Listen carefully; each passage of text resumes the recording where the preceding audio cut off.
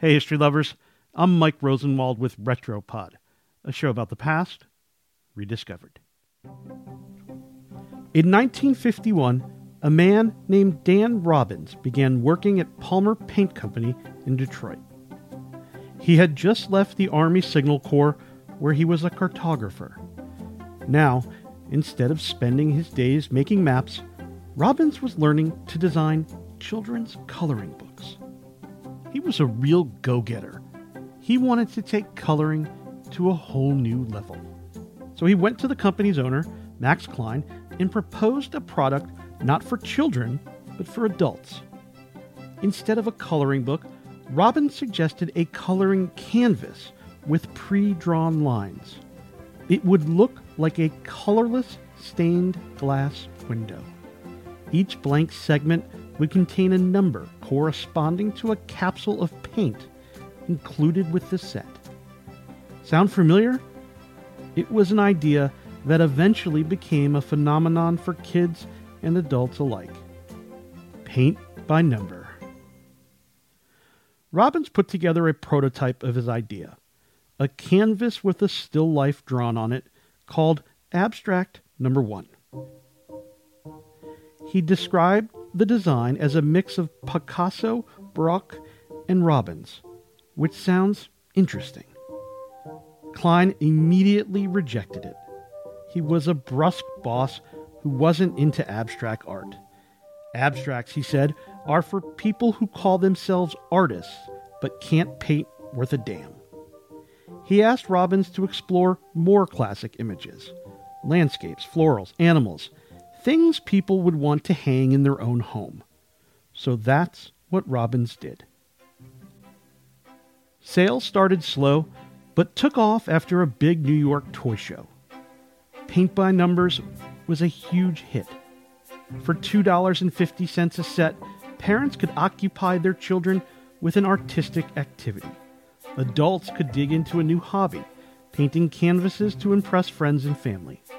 There were patterns for everyone. Parisian street scenes, kittens with balls of yarn, even biblical scenes. More discerning customers could even paint Leonardo da Vinci's Last Supper or the Mona Lisa. There were even some tasteful nudes for the avant-garde crowd. In fact, it was Da Vinci who inspired Robbins' creation. I had heard, Robbins said, that Da Vinci used to use diagrams and number them when he was instructing his students in painting. It was a different artist who inspired the company's slogan, "Every man a Rembrandt." By the early 1950s, paint by number kits became a common household item, reaching $80 million a year in sales. Even J. Edgar Hoover, the Mr. No Fun FBI director, and President Eisenhower joined the craze.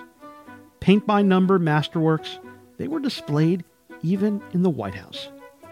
But despite its high-profile fans, art and cultural critics did not respect the invention. One person wrote into American Artist magazine bemoaning the laziness of paint by number set users. Can't you rescue these souls, or should I say, morons? The phrase paint by number became a synonym for lack of creativity. But it also came to evoke great nostalgia. Even after the sets disappeared from the shelves around 1960, Robbins' idea left a colorful mark on people's lives. In 2001, the Smithsonian's National Museum of American History premiered an exhibit called Paint by Number, Accounting for Taste in the 1950s. The exhibit showcased paint by number canvases from the famous, like J. Edgar Hoover, to the not-so-famous. Many people still own those creations, even if they are sitting in a dusty basement somewhere. The exhibit's curator said the museum was flooded with letter writers who described paint by number as an introduction to art, a pastime for families, an escape in difficult times. Robbins died in early April. Back in 1999, in an interview with the Chicago Tribune, he reflected on what it was like to know that his designs were the basis of so many amateur paintings all over the country. He said, People took pride in their own creation. It's really their painting.